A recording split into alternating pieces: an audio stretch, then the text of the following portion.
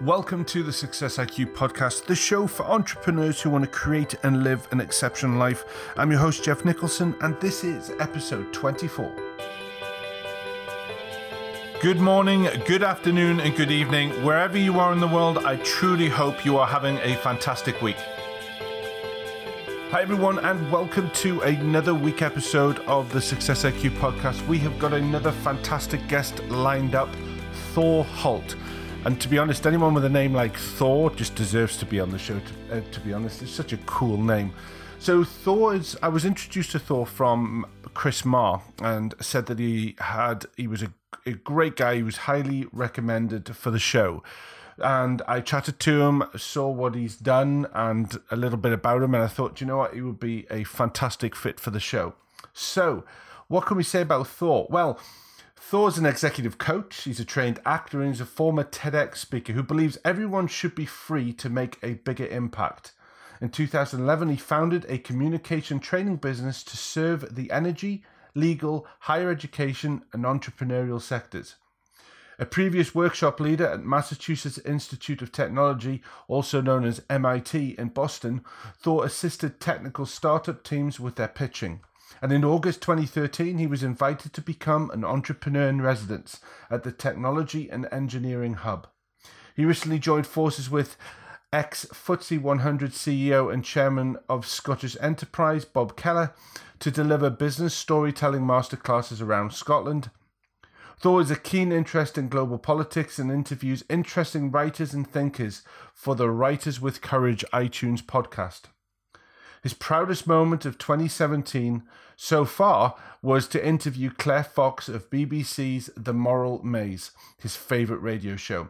You know, he's done so much and he's got such a great story that I just want to say, Thor, welcome to the show. Cheers, man. I don't know how long we've been talking because I don't have my call recorder on. Usually I'm watching my call recorder every now and again.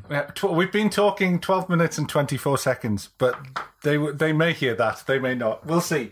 So, Feels like a lifetime. So tell us a little bit about, your journey into how you got to where you got, because it's a really interesting journey. That's one of them. They're dangerous open questions. I could go down all number of rabbit holes. Keep it clean. Oh, really? Is this a clean show? Okay, hang up. Frank caller. How did I get here? Good question. So just kind of for clarity, I guess I'm a coach. I say I guess because it's one of those titles where people say, what do you do? And you say coach, and they just look at you slightly blankly, and then they ask if you coach basketball or something. Step back.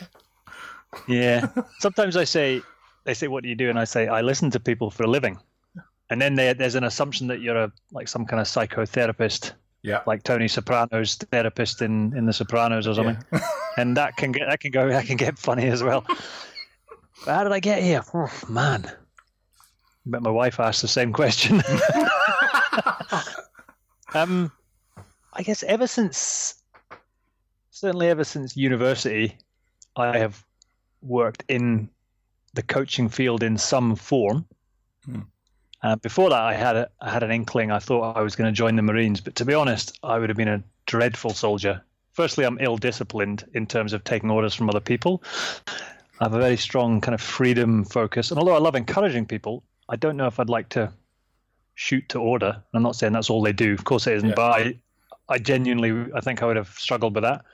And also, I think I'd have got homesick. I just don't think I'm tough enough for that life. So although I managed to pass kind of one of their physical tests, a potential officer course when I was maybe 18, I'd failed one badly at 16. And then I passed one at 18, but they wouldn't give me the sponsorship I was after for university. So I kind of said, thanks, I'll maybe get in touch after university. And then at the end of university, my eyesight had failed. I like to say it was because I was studying and wearing contact lenses, but it was really because I was out on the bevy till about 3 a.m. wearing my lenses, I think, and it ruined my eyes. They're probably still there. Just in the back. Say again? They're probably still there in the back. Well, it's funny you should say that. There was this one day I woke up and I was like, oh, it's awesome. I can see, but hold on, I can only see out of one eye. I thought I had some kind of miraculous recovery. But what actually happened, obviously I'd got hammered, left a lens in. The other one was gone. So I was hunting around for the other one. Eventually, my flatmate spotted it. It was a little shriveled up thing in the heater. We had this electric bar heater in this peasant flat we lived in. So I got it out and just put it back in some water and let it rehydrate. But of course, it had been out all night, so it damaged the matrix, the kind of the flesh of the lens, because it was a liquid-filled not disposable, like a monthly replaceable lens. Yeah. So I thought that'll be fine. And anyway, that's probably why my right eye's worse than my left, because I then wore it for another month before going to the optician and being told, in no uncertain terms, this thing's wranglered, mate. You shouldn't be wearing that. Anyway, so after university, I didn't go at the Marines. As I say, my eyesight had failed and I would have made an awful soldier anyway. And I just didn't really know what to do with myself. So I moved from where I was, Stirling University. I went to Aberdeen. I didn't want to go all the way home to Shetland because I guess that would have felt like a failure at the time, just going straight home. But I had no idea what to do. I mean, looking back on it, I wish I'd traveled the world or something. But I went to Aberdeen because my big brother lived there and worked in the oil industry at the time, and I could get a free place to lay my weary head and go out and party and go to the gym and just take a few weeks to think about things. And the next thing you know, you get settled somewhere. So I ended up working as a gym instructor, then personal trainer, built a reasonably successful practice. Kind of got headhunted actually because of a client I'd worked with to be the head coach at a, for this part of the world, pretty exclusive health and country club, which is where I had my first experience of attempting to speak in public. I hadn't really ever done a public speaking engagement of any sort. I mean, I guess I'd done I tried to talk on that Marines course, but other than that, I never did it at university, never did it at school. And it was one of those odd things. I volunteer for things all the time, Jeff, so it just felt totally natural when the management said to me at this place, they said, Thor, we've got this opportunity for you. Always be wary of people bearing opportunities. So they said, hey, we've got this opportunity for you. You can be a part of this thing. It's called the Feed Your Mind Supper. So you come in and you speak after dinner for our, high net worth members. And you never know, you might get some new clients from it. So I thought, well, that sounds great. And yeah, I'm up for anything. I'll do it. So it was maybe 3 weeks away. And each day I would wake up and it would be more and more heavily weighing on my mind. And by the final week, I started thinking, I really better prepare something here. I have no idea what I'm going to do here. And then on the final day, I was just, you said keep it clean. I was bricking myself. I mean, I was terrified. I'll be honest. So I've done some crazy things in my life, but that, for some reason, felt scarier than anything else. I don't know why. Well, I didn't know why at the time. And I had this odd, nearly out-of-body experience driving to the venue along this beautiful country road with trees on each side. I was in this old Land Rover Discovery I drove at the time, and I started kind of semi-fantasizing, semi-calculating what speed I needed to be going to hit those trees to get myself hospitalized to avoid getting up on stage. And I have to admit, it wasn't anything heroic like thinking death before dishonor. I'd rather die than present. I wasn't that scared. Yeah. It was more like a bit of light whiplash would have been good. Just something to keep me out of circulation for the evening. But obviously I bottled that as well. And I got to the venue, got up, did my thing, but it went by in a haze of terror and trauma. And I felt awful. And, I actually got a couple of clients from it. So it can't have been that diabolical unless they just took pity on me. Yeah. Possible. Well, whatever strategy works, really, isn't it? Whatever works indeed, Jeff. But anyway, I'm going a kind of long-winded way about this, but basically I hadn't even presented at that age. So I guess I would have been mid-20s then.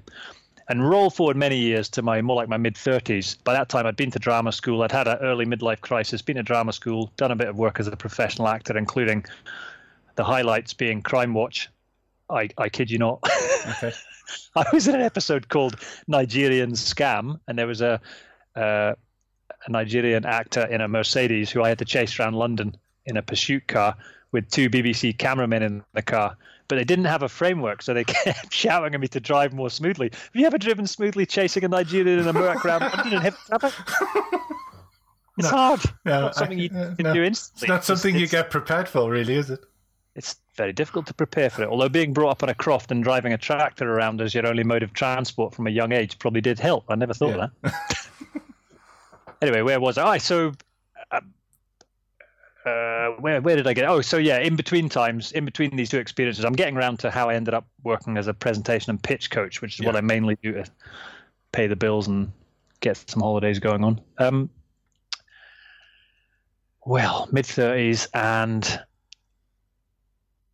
despite having been to drama school, I mean, you'll have seen it at the Oscars. You get professional actors obviously stand up there and they can't necessarily give a coherent speech. So the two things aren't necessarily connected, although people often make that assumption. What acting does, having been a professional actor, brings to my presentation coaching is a level of discipline, getting people ready for a performance. But in terms of a direct crossover, I don't think there is one. But yeah, in my mid-30s, I guess, with a kid on the way, I realized that, in fact, I was maybe early 30s, with a kid on the way, I realized I needed to get serious about my then business, which was still the personal training coaching business, alongside bits and pieces of acting. I was getting acting work, but it takes a lot of auditions to get a piece of work, which is not economical. You think $2,000 for a morning's work doing a commercial is good until you work out that it wasn't, £200 an hour or whatever you thought it was, because you had to do 10 auditions and study for a week to get it. So it was actually 20p an hour or something. Yeah. So I kind of was looking around and trying to work out what was the best way to kind of market my business and give things a boost. And one of the things that kept occurring was that speaking in public was a good idea. And I was thinking, no, it isn't, after the last time. And so I went and asked for some advice, which is what I would tend to do nowadays. In those days, I was obviously a smart ass who thought I could just work it out myself, hence the trauma. Yeah. So I went and asked the chap I knew at the gym, who was a very competent, very well-regarded public speaker. And he said, "Aha, I've got something for you, buddy." And he seemed awfully pleased about this situation, considering I just expected a book recommendation or something. I got this email. Great. So I got this email with Thor's challenge in the subject header. And as I read down the email, basically the hairs on the back of my neck stood up, because I realized that the challenge wasn't to speak at a local Rotary club or to read a book on presenting. It was to go and speak in front of 100 of Scotland's business leaders. And I do mean business leaders. And the real sting in the tail was it was in 7 days' time.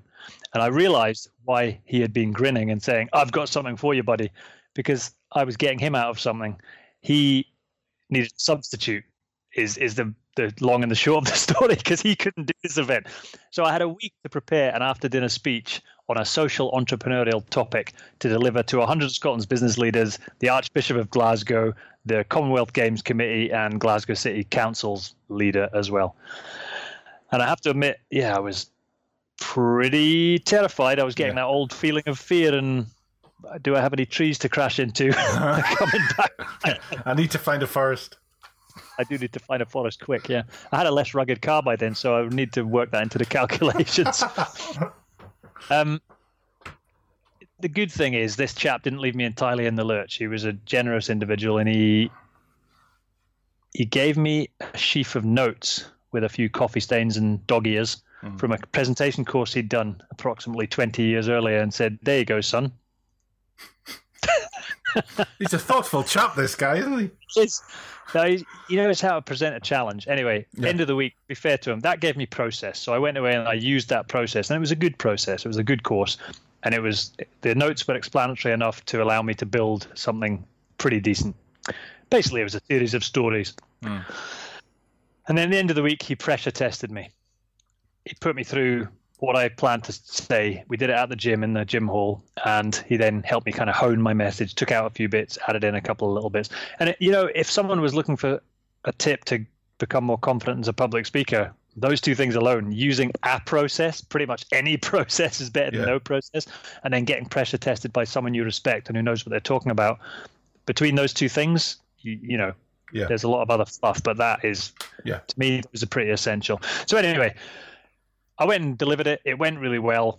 It felt more like acting, as in I had that buzz of performance again, rather than the terror I'd had the first time. Of course, I was still nervous, but you should be nervous, so that was fine. I got great feedback from it. Somebody actually wrote an email to me afterwards saying, "Here's a testimonial for you," and it was something like, "If it's a call to action you require, Thor Holt is your man." And I was kind of hooked. So from then on, I did a number of speaking engagements with that gentleman, who I actually still work with. We just delivered a business storytelling masterclass this very week on Wednesday together. He's a very, very good speaker, very funny, and great guy. And I'd still consider him a mentor to this day. So I wouldn't want people to think he was a nasty character because he just dumped me with some notes. He's a good guy. Yeah, he taught you the best lesson. I think he did. He taught me some really good lessons early on there. And over the period of a couple of years after that, I started getting asked if I would help. Some people started actually asking me to help them with their own confidence to present. And that was kind of the angle. And I started adding it to my coaching stream, and that's really how it all started in terms of what I've done. Yeah. So how did that then take you to MIT? Because that's a very, gym, you kind of like do that, and then obviously you're off to Boston. Okay, so how that happened was I'd been working with some oil and gas people at a facility in Sheridan, Wyoming. Okay. Out in the Midwest. And one of these characters I've been working with was brokering a deal between certain investors in New York and a big oil and gas business in the Bakken. I think it's Bakken. I could have misspelled that, but it was one of the big shale plays. This was a few years ago before the oil price dropped. Okay. And it was a pretty big money deal. You're talking many tens of millions anyway. Yeah. And basically he needed to hone a pitch. And because we'd worked together, he asked me if I'd come across, if we could meet halfway, he said. Now, halfway between Sheridan and Scotland, which is where I am, is actually still America, because it's a big old place. So we decided we'd either meet in New York or Boston to work on this pitch for a few days. Okay. And we both agreed that Boston was a obviously smaller but cooler city, and we'd rather meet there. Yep. So I had a wee think about that, Jeff. I thought, I knew the guy was how can we put it? He's a lovely guy, but he's a little bit unreliable. I thought out of these 4 days he's booked, he's probably going to turn up for 2 maximum. I thought it'd be good to maximize my own efficiency and use of time while I'm there. What else is in Boston? So I started thinking, quick Google search. I thought, MIT's there. It'd be great to speak there. That'd be a great thing to put on my CV. So I cold pitched the guy who was in charge of the entrepreneurial part of MIT, a guy called Bill Owlett. Because he's part of faculty, his email was available online. Right. And I just wrote him a pretty persuasive email, which is something that I have developed a knack of doing. I guess I use a similar thinking process to how I would put together a presentation. And he replied. I also sent a similar, not the same, but a similar email to someone at another well-known institution there that will remain nameless, because they never answered, so they're not getting. No, they get no mention at all. But he answered, and he said, "This sounds interesting." Yeah, because I'd crafted it personally for him and for MIT, and they said, "We'd love to have you come and speak." So I did, and I actually spoke about trust in terms of winning over an investor or whatever, and they liked it. And from there, I ended up doing a number of other projects and things with them, and they eventually, this odd thing happened. Bill called me into the boardroom, I guess meeting room boardroom there, and there were other members of staff there. And it's the Martin Trust Center for Entrepreneurship, it's called. Okay. And he said, "Thor, my favorite Viking." I won't try and do his accent. He says, "Thor, my favorite Viking. In honor of what you've helped us with, we want to give you this title as an EIR." And I sat there thinking, everyone's looking really wowed, like this is a really cool thing. So I was kind of grinning and saying thanks, and shook his hand, and he gave me a signed copy of his book and everything, and off I went to my flight. So on the way, I'm like Google searching, what's an EIR? Yeah. And apparently it's an entrepreneur in residence, and it's a big honor. Mm-hmm. And if you look at the list of EIRs at any big American institution like that, there's some mega names, and I'm obviously not a mega name. Wow. And so I felt a little, I don't know, not awkward. I was a bit like, did that really just happen? But it apparently did. Anyway, a year or so after that, I actually took it off my own LinkedIn profile because it was no longer on their website. And I emailed him to check whether I'd done something wrong or something. And he said, no, they were doing a website reorganization. But anyway, I felt I should just take it off my, just end it on my LinkedIn profile. So you'll see it on there if anyone goes and wants to connect with me there, which I'd be delighted with. Excuse me. But so that was that was my projects and work at MIT. Basically, I was working with tech pitch teams, and I helped some of them get investment, etc., through the work we did around their pitches. But I'm not making too big a deal out of it. It was very satisfying. Well, as it is working with anyone on a pitch or presentation, actually, whether I'm working with like just now, I have a client who's 17 years old trying to get into teacher training school and suffers massive anxiety around presenting and meeting adults.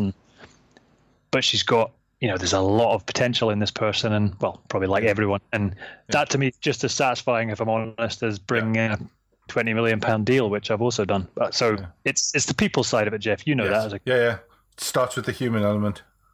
Yeah, absolutely. Yeah. So pitching. Are there strategies or are there specific steps that you can take in order to create a good pitch?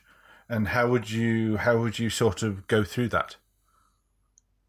That's a great question. The answer is only going to cost you $2,500 plus VAT. Okay. I guess the place I would start, actually, some people might say, begin with the audience in mind. Well, maybe, but I'd start with the person sitting in front of me or the team telling me that they want to go and pitch or they need to go and pitch. I would say why and why you. Yeah. And I personally look for a bit of general background, which might sound odd, but sometimes you unearth things about their career wants or desires, or who knows what you'll unearth. Put it that way. So I tend to ask fairly open questions of the person or people and get them to explore a little their motivation around doing this presentation at all. And that can help later on when things get tough and you're having to apply some discipline and getting them to rehearse multiple times and running bits and pieces of the presentation out of order, which is a great idea, by the way, if you want to be really confident in the pitch. Take the conclusion, run it. Take the midsection, run it. Take the beginning, run it, like out of order, and then run it in order again. Okay. So that would be my first step. Okay. And what about in the sense of nerves? Are there certain strategies that you find more successful than others in helping people deal with their nerves? Yeah, definitely. But I do feel I've shortchanged you on not giving you any process on actually building the pitch. But we can come back to that. Nerves, it's one of those. I think the first thing and a huge help for me personally in terms of my own nerves is recognizing that it's perfectly normal. In fact, you should expect it. And if you do not feel any nerves before, at least a major, a presentation of any significance, fine. If it's to 3 colleagues, maybe you don't. But in general terms, any presentation or pitch that's worth doing should give you that sense of some kind of nervousness or excitement or tingle or whatever you're going to call it. And if it doesn't, you're either sociopathic or you're just not that interested. And that's a shame. Yeah. So that's the first thing, is recognizing that it's perfectly normal and you should expect it. And I consciously think about that before I stand up to speak. I will literally think, okay, I feel nervous. Good. I should feel nervous. And I literally say that in my head. And I also do a thing where I'll contract my stomach muscles 5 times. Don't know why it's a magic number. It just is. And I can't even remember where I got that from. I'd love to credit whoever came up with that. Could have been... no, I can't be sure. So that it seems to do something and change blood flow. And it just seems to bring your nervousness level down by maybe 10, 15, 20%. Okay. And it's just enough to bring you back to kind of working energy, because you want that nervous energy when you stand up. That's helpful. Yeah. But obviously you don't want it to be the debilitating level where you're literally flight or fight, Yeah. Eyes open, mouth open, and that's it. Yeah.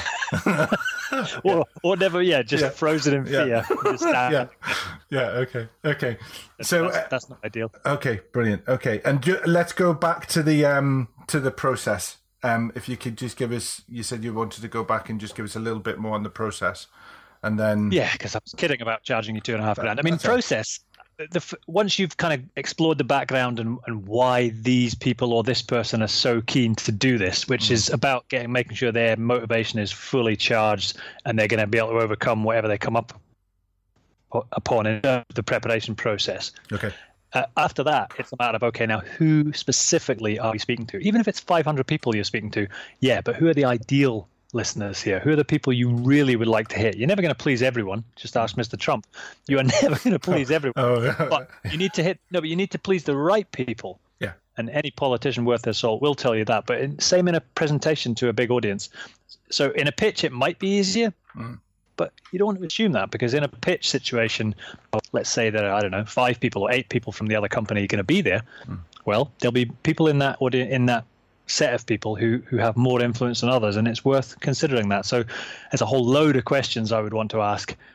As, for example, one off the top of my head would be, is there a financial implication for this company, apart from your fees?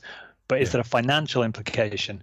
And what might that be? And who might care about that the most? And what might they think? And what might their challenging questions be around that? And Oh, by the way, that is something. If you're short on time, just go straight to the challenging questions, right? This audience I'm going to speak to, if they were going to rip me apart and ask me 10 challenging questions about what it is I'm going to talk about, what might they be? What might they possibly be? And then just write a list of them. And once you've written them out, make sure you've got answers for them. Stand up and speak. Yeah. That'll be quite a persuasive presentation right there, because you've addressed the really challenging stuff. But okay, yeah. So the first thing is, who are you going to speak to and what's the outcome you want? Sounds obvious. A lot of people don't actually think, well, what is the outcome I actually want from this presentation, pitch, whatever it might be, speech? And sometimes with me, like speaking the other day for students, I just want a LinkedIn connection from them if they're even on LinkedIn. Yeah. But that's a metric. I know then how many people have connected with me. And I don't know that they all have LinkedIn. They may not, but I know I got a response. Yes. I'm not trying to sell them anything. No. So next best thing for me, I'm looking for a bit of engagement afterwards and to know that they appreciate it. So that's maybe an ask. Yes. So I would have a tiered set of asks, so especially in a business context, because you might go there with the big ask, which is, I don't know, give us the £20 million contract. But maybe during the pitch, you get to realizing that is not happening, and it would be very unlikely to happen anyway, as the ask. There's virtually always going to be other steps. So consider what those steps are in advance and know when to ask for them. So your outcome, what is it you want? And come up with multiple potential outcomes. And among those outcomes, and a really important one, Jeff, is feelings. What feelings do you want those key or ideal listeners, those key decision-making listeners, what feelings do you want them to experience through the presentation or pitch, and crucially at the end? Because as we all know, any of us that have bought an overpriced car know feelings cause action. Yeah. The more emotion behind them, the more you're likely to not turn them down when they give you the price, aren't they? Yeah. I mean, basically, yeah. But I mean, there's obviously much more to it than that. But of course, yeah. So you work backwards, though, from what are the feelings you want to generate in these specific ideal key decision-making listeners. And obviously, if you're trying to persuade people, you want to talk about in some way about the benefits of what you're talking about. You want to give them some form of evidence. There's multiple ways of doing that. A saying I mentioned Peter Thompson earlier. I got this from Peter Thompson, who's a masterful presenter. And he asks this question. He says, you can lead a horse to water, but you can't make it drink. Yeah. Have you heard that before, Jeff? Yes. But do you know the second part of that? No. Really? Yeah, never heard the second part. It's only Americans didn't know the second part. That's the only thing I say to my kids, and then I stop. So I'll say that, and then it's like, no. So I don't know the second bit. I didn't know the second part either, and I think Peter probably made it up, but I think it's genius.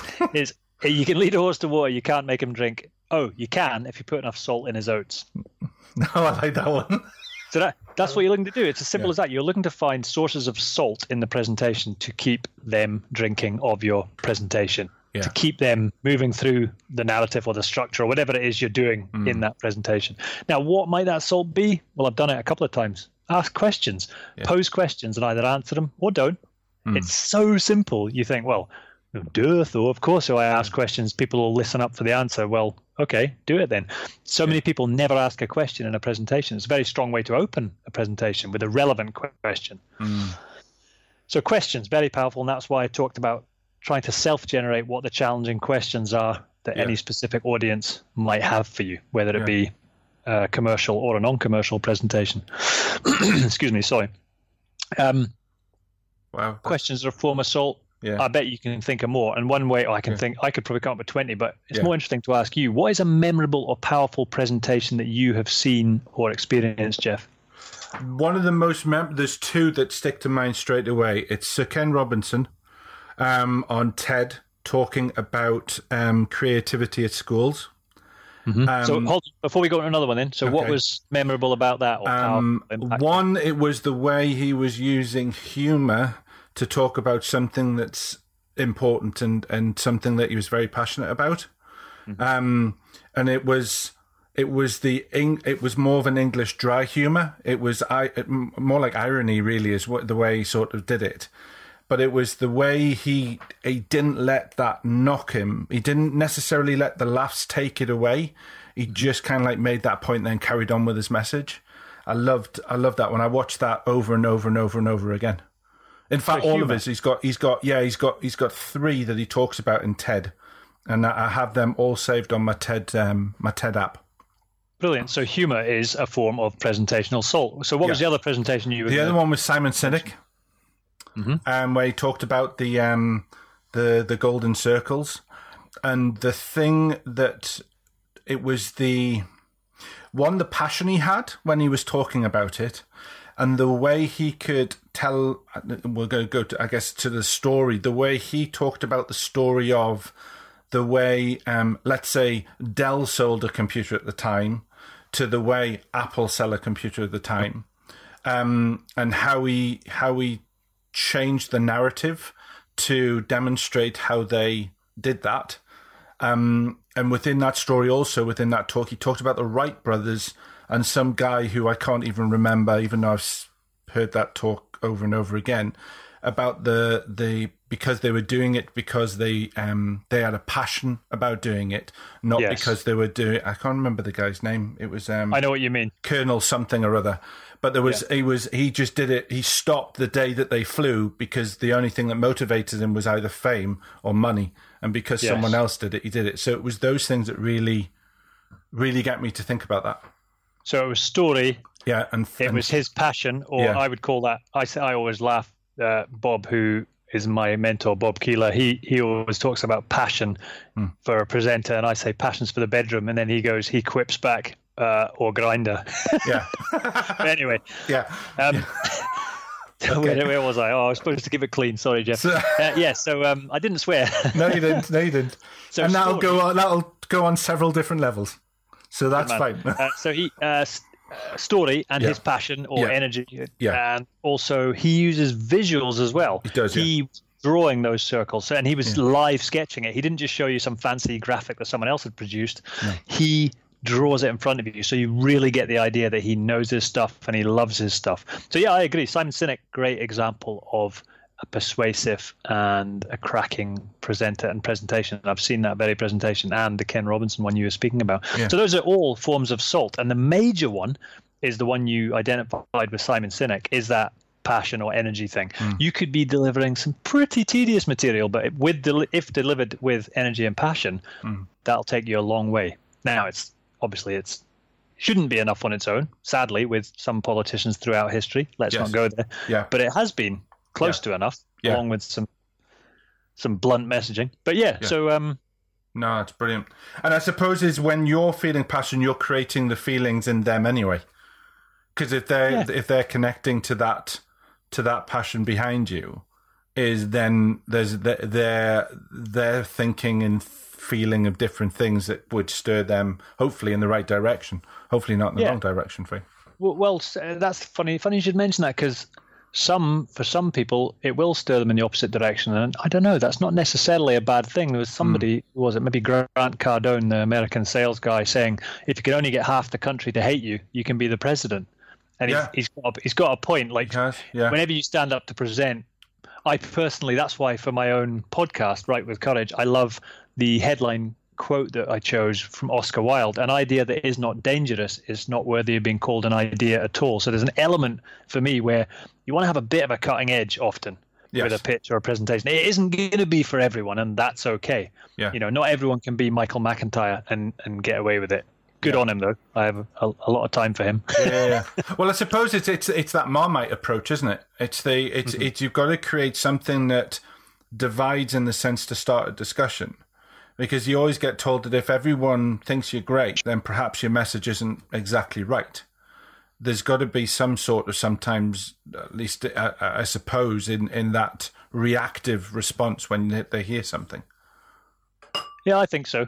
And there's something in that as well about not feeling that you should get the presentation or pitch message nailed straight away. As with any creative process, there's actually a lot of elbow grease or work involved. So whatever your first version of the presentation is, and this is where a lot of presenters, I feel, go wrong. Well, I know, because of having worked with them, go wrong. They go straight to a PowerPoint they've used before, or they just build a PowerPoint and then they try and run it.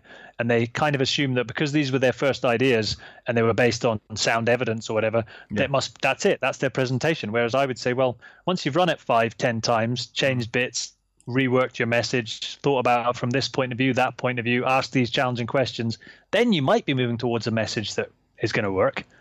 So it's as I say, like with any creative process, including writing, most writers don't just sit down and write a book. No. They go through multiple drafts, multiple edits. There'll be huge chunks thrown out, and you should treat a presentation the same way. And for me, a really good pitch, especially, forget presentation for a minute, but a specific pitch, you really should be starting from first principles pretty much in terms of, right, who are we speaking to again? Like, what do we want them to feel and why? Why are we doing this? And asking all those questions each time. The research sort of thing before you start developing it. Yeah. And if you can't research people, I mean, there's a degree to which you can research people online, or you might go and ask. If you're going to pitch a company, you might go and literally ask them questions. You'll have had meetings with them and you can ask them questions then. But if you can't do that, you can often make an intelligent guess as to what they might possibly feel or believe or need or be challenged by. So, yeah. Well, brilliant, Thor. That's brilliant. Thank you very much for that. So what we're going to do now is we're going to go into the second section, which is the questions, which is I ask every single guest on the show these questions, really just to find what common traits they have. And it's always quite interesting from me being quite a nosy kind of character, just to find out what goes on. So the first question is how much time a week do you spend on self-development? Well, how do you define that? So self-development is anything that you are improving yourself on. So it could be training, reading, learning something new, getting fit is a sense of development as well. Okay, so if you take it in that broader context, I would spend, on most days, I would spend at least 30 minutes exercising, and that would be on my mountain bike these days. Since I had a leg operation or an old injury, I find it very hard to run. I miss it, but so most days I will go out on my mountain bike for at least half an hour. Okay. In terms of the first thing I do when I get up, I'll drink half a pint of water and then have a coffee and do just a few simple affirmations just to put my head in a positive place, as we were discussing earlier with the CBT. Yeah. I agree with you. I just write it down a sentence 15 times over, which when people see it in my journal gets some quizzical looks, but there you go. So I'll do that. That takes about 15 minutes. So that's the first thing I do in the day. I'll literally get up. I'll get a big glass of water, then have a coffee and do these affirmations and just kind of recheck in with what I had planned for the day. So that'll be 15 to 20 minutes. And then I'll tend to either write if I'm up early enough. Like this morning I was up at 4, so I wrote for about 2 hours, then went out on my bike and then went and worked with a client. Wow. So that's a fairly average day. I don't always get up at 4. Sometimes it's more like 5:30, but I do like getting up early and I love coffee. Yes, me too. I'm not sure we can count that I'm not sure I can count coffee as a self-development or personal development. Well, weapon, no. Some people would. But put it this way, if I don't have it, my wife and other people around me would certainly think I needed some personal development. So do you listen to podcasts often or personal development books when you're in the car or anything like that as well? My favorite podcast is Success IQ. Well done. I will send the money to you later. I do. I actually genuinely have enjoyed listening to your podcast. I've listened to a few episodes, including the initial episode, and I do enjoy it. Partly because you used story in the first one. Anyway, I love stories on podcasts. Yeah, I enjoy podcasts. I'll listen to just the ones you might expect, like Tim Ferriss. Yeah. What else do I listen to? There's one, Success. I think it's just Success. It's maybe a Nightingale Conant one. Right, yeah. A few more off-the-wall ones, some kind of magazines and things I listen to, like this Spiked Online. I love their podcast, and I love their website and their main guy, Brendan O'Neill. I love his writing. He's been on my show, actually. So, I listen to all that kind of stuff. I don't think I'd call all that personal development, though. That's really just stuff I'll listen to while I'm doing some... That's fine. Okay, cool. So the second one is, what is your favorite personal development book and why? So that is something that's helped you grow. So some people have used the Bible, some people have used other things. So it's just something that is a book that you have really thought that's really helped you develop. That is a standout winner. I've read way too many of those kind of books, but the standout winner and the one I would keep if I was going to the proverbial desert island is Man's Search for Meaning by Viktor Frankl. Oh, I've just been gifted that one by someone. I haven't read that yet. It's on my list of books to read. So I've read it a couple of times, and now I've listened to it on audio, on Audible, and I would highly recommend, if you at all enjoy reading it, that you get it on Audible and listen to it like in the car or whatever. It's cool. To hear it read, wow, it's like a stomach punch. I mean, it's just a phenomenal book, and anyone that can go through what he went through in the death camps in Nazi Germany and come out the other end still loving people, having lost his family, etc. It's mind-boggling, and it's so humbling. I'm getting goosebumps just thinking about it. It's an incredible book. Bro, excellent. Thank you very much. The third question is, what is your favorite app? Yeah, when you say an app, can we count the iTunes app on my iPhone? Absolutely. That's the one I use the most. Yeah. Okay. I mean, iTunes, to me, that's the window on the world. I just so adore podcasts. Yeah. That's the one I use the most. Yeah. I'm sure iTunes will be honored. I'm sure they won't give a monkey. I like the SoundCloud app too. There you go. Okay. So the fourth question is, what's your biggest business mistake, and what did it teach you?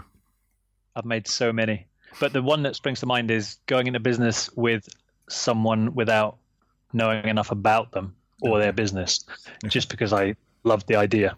I mean, it's one of those things you hopefully learn from, but yeah. Okay. Bad mistake. So has that made you just obviously more aware? It hasn't turned you off from doing that. It's just made you more aware of when you do this, you do more research and look into it more. I think it gave me an enormous sense of relief once I was out of that relationship. Right. Okay. And I'm actually considering another venture. I don't know whether it'll happen or not, but I'm much more hesitant and cautious about it, which is a good thing. Yes. Than I was on that particular occasion. Okay, cool. Excellent. Okay. Question number 5 is, what are your challenges in balancing work and life, and how do you manage them? Now, that is a question that should be addressed to Mrs. H, who would give you a brutally honest answer, and that would be the end of the interview. Don't worry, she's next. I'll speak to her later. No, don't. I'll be honest. I say yes to far too many things. Okay. So, for example, I've found myself in Delhi recently with a charity I support, and now it's an anti-slavery charity, basically IJM, International Justice Mission, and I then came home and wrote about them. I've been out speaking about them. I'm doing another event for them. Now, you might say, oh, very good, Thor. Polish your halo. Well, yeah, but I've got loads of other things on as well. Yeah. Other things that also are. They're not all. I mean, obviously, that doesn't generate any revenue. And, the podcast isn't exactly a mind-bending revenue creator either. So I say yes to too many things, and I'm almost certainly not commercially focused enough. I'll be honest, I would coach for nothing and sometimes do. And of course, I don't always coach for nothing, but so that's my biggest problem in balancing work and home life. And also, I find it hard to see a dividing line. I would happily work into an evening when actually you should just switch off at a certain time. I know that. I don't always. No, it's one of the most common things that seems to come up is one, when you're doing something that you love, it's very hard to define. And the other one is that because as a coach, you're generally high in empathy. It's that, yes, I just want to help. But sometimes you don't stop and listen to that business bit in your head that goes, yeah, okay, where's the money coming from this month? Yeah, so absolutely. It's quite a common thing. So question number 6 is what advice would you give an entrepreneur that you wish you had had starting out?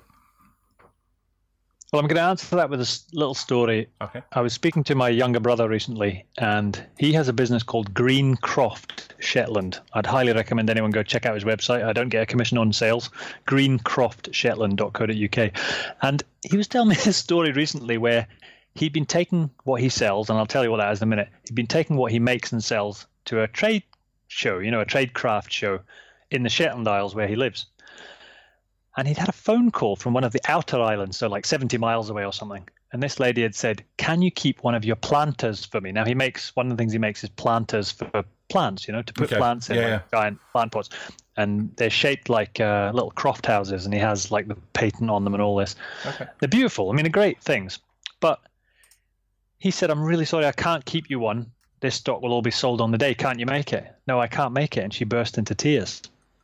Okay. Now, what I wish I'd known when I had started out in business is I could say make planters. I'm only half joking. I would have if I was going to start again, I would have a kind of a grassroots think about, well, what does everyone get? well, most people who have any kind of home have a garden. So if you make planters or plant pots or something like that, people just get it. You don't have to explain it to them. Now, with coaching, you often have to explain it. And I'm not saying I regret being a coach. I don't. I love what I do. And I apparently, according to the people I work with, and according to some of the commercial results we've had, I'm pretty good at it. But that's what I wish I'd known starting out, is greencroftshetland.co.uk. It's like, because I could have done something like that and then built coaching behind it in some way. I guess I wish I'd started the other way around, rather than now looking around to see how I can productize what I do. I kind of wish I'd started with a no-brainer product. Don't get me wrong, his stuff's great. It's not like anyone could do it or anything, and it's taken a lot of development. No. But that's what I wish I'd known. Yeah, I guess it's the E-Myth if you want a book to explain the same thing. Yeah, no. Yeah, I'm digging the Viking and axe shields that he sells. Oh, no, don't, for goodness sake, don't sell them. He gets really annoyed when he gets more orders because it's so hard to supply all the stuff. If he just puts, don't tell him about the handmade wooden Viking toys. People will be all over it. No, I'm joking. He's brilliant. In fact, I've got a clock on my wall which is a Viking clock made in Shetland, and these are the names around it. It's got obviously the 1, 2, 3, 4, 5 round to 12, and it's got things to do at different times of day. So it says 1 o'clock, build a galley. 3 o'clock, set sail, drink mead, invade Britain, plunder, worship Odin and Thor. That's why I like it. Yeah. Brilliant. So yeah, handcrafted wooden things, toys, etc. Yes, it's very unusual stuff, but yeah, people just get it. Well, I'll put his email address on the show notes. Nice. So we'll do that. And the final question is the life lesson question. So what I ask you to do is to pick a number between 1 and 50, and these are lessons that I have sort of recorded just recently of what I have learned over the last sort of decade of getting well and starting my own business and stuff. So if you pick a number between 1 and 50, and we will see what pops up.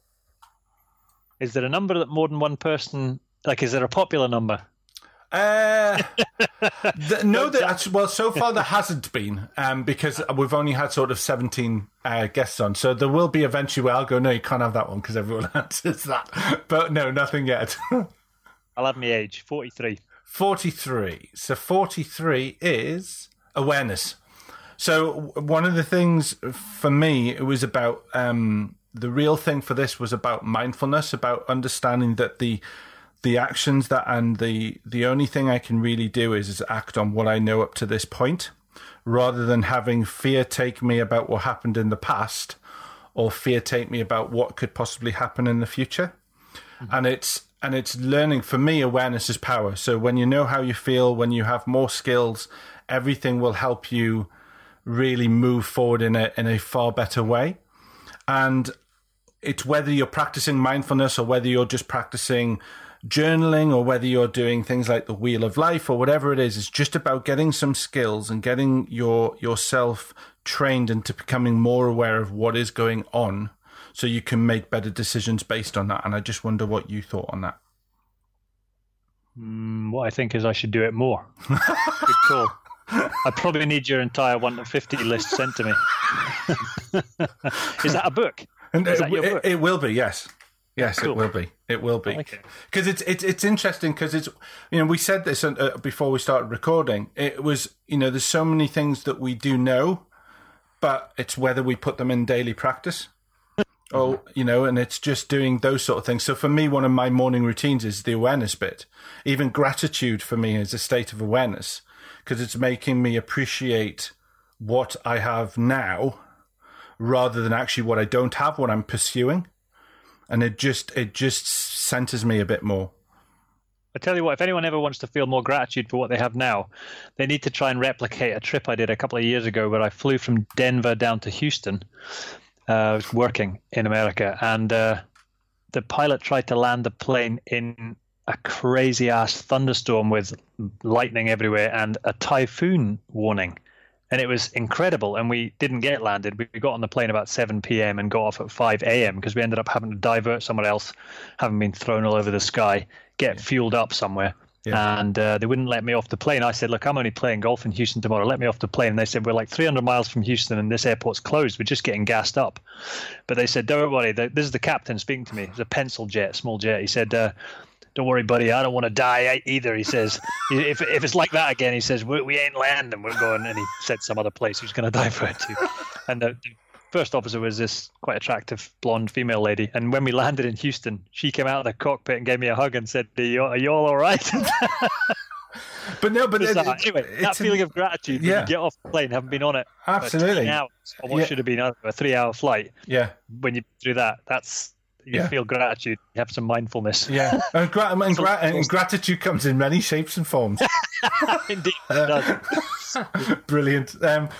Well, Thor, could you tell us a little bit about how we can get hold of you, how we can follow you, just so the audience can do that? Because it's been a fantastic call. I'm afraid I can't. I'm entirely ex-directory. No, just kidding. If you just plug my name, Thor Holt, into Google, I'm the only one pretty much. There's one in Norway, one in the West States. No, right. but if you Google it, yeah, you seem to come up with me and this guy who's a tennis pro in the West Coast of America, but I own thorholt.com. So that's the first place to go. Mm-hmm. And you'll find my podcast at that address too, thorholt.com. I run the Write With Courage podcast, which is, as it sounds, mainly writers, although we have filmmakers and some other interesting folks on there, some YouTubers. So Write With Courage, and you'll find that on iTunes, Stitcher Radio, SoundCloud, etc. But you'll find the home of it is the website, thorholt.com. Twitter, just my name, @ThorHolt, or for the Write With Courage show, it's Write With Courage, except the with doesn't have an I. Okay. Which, if I remember rightly, was due to the character limit. Yes, I know. I had the same problem with Success IQ podcast. Doesn't like that one. Yeah, doesn't like that one at all. It looks like... Sorry, Jeff. No, go on, the other places. I was going to say the other place, which is a no-brainer, I love to hear from people, is LinkedIn. I do write there a little bit, and I'm reasonably active on LinkedIn, and I love connecting with people there, and if I can ever help anyone in any way via LinkedIn, then that's a good place to connect with me. And obviously, just plug my name into LinkedIn and I'll come up. Yeah, we'll put all your links on the show notes as well, Thor, so it makes it easier for people to find you. Great. Okay. Thor, thanks very much. I've had an absolute blast. It's been an absolute pleasure having you on your show, so I just want to say thank you. Thank you, sir. Thank you, Jeff. Take care of yourself. So first of all, just let me say a huge thank you for tuning in or subscribing to the show. I'm very grateful for that. If you have any suggestions of topics that you would like to suggest that we have on the show, or perhaps you want to give me feedback of what you think about the show, then you can send any emails to podcast@jeffnicholson.co.uk. I love hearing from you, and your feedback really does help me make the show better. So if you want to find out more about me or how I can assist you to live the exceptional life, then you can visit www.jeffnicholson.co.uk, or you can follow me on Twitter, look for GN Coach, or on all other social media sites, I am Jeff Nicholson UK. If you want to subscribe to the show, you can find us on iTunes and Stitcher. If you've also enjoyed the show, can I invite you to pop over to iTunes and give us a rate and review, as it really does help make the podcast more visible to increase its audience. I look forward to speaking to you next week, and I want to take this time to wish you the greatest success. Take care.